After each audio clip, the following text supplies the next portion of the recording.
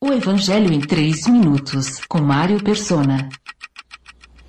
Depois de lhes abrir as Escrituras aos discípulos, aos 2 discípulos no caminho de Emaús, para poderem identificar nelas o Cristo que havia de vir, morrer, ressuscitar e voltar aos céus, e após lhes abrir os olhos para desfrutarem da certeza da ressurreição, os discípulos ainda precisam fazer algo: voltar ao lugar de onde nunca deveriam ter saído.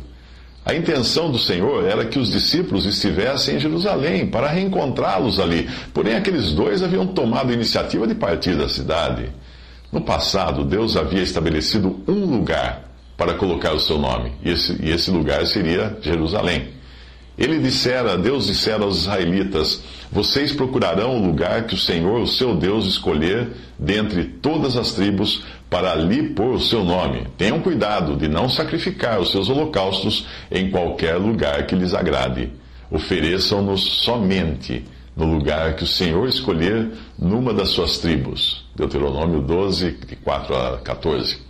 Isso iria mudar, como o próprio Jesus revelou à mulher samaritana ao dizer a ela: está próxima a hora em que vocês não adorarão o Pai, nem neste monte, nem em Jerusalém, em João 4, 21. Mas até que essa hora chegasse, quando a igreja, o povo celestial de Deus, passaria a congregar ao nome do Senhor Jesus, Jerusalém ainda seria a cidade do grande rei, como é chamada em Mateus 5,35.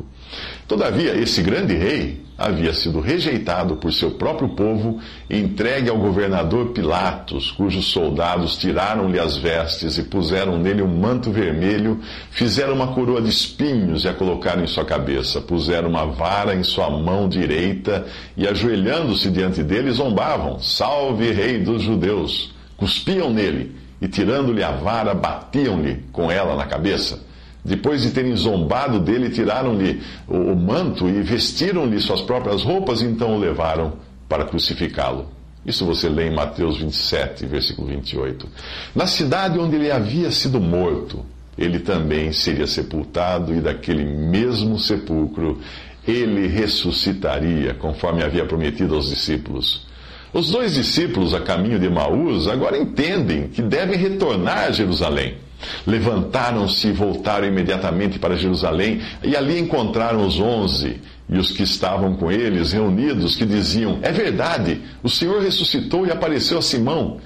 Então os 2 contaram o que tinha acontecido no caminho e como Jesus fora reconhecido por eles quando partia o pão. Lucas 24, 33 a 35.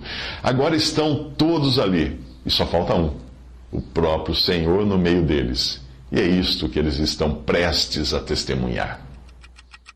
Visite 3minutos.net. Dúvidas? Visite respondi.com.br. Adquira os livros ou baixe o e-book. Também para Android e iPhone.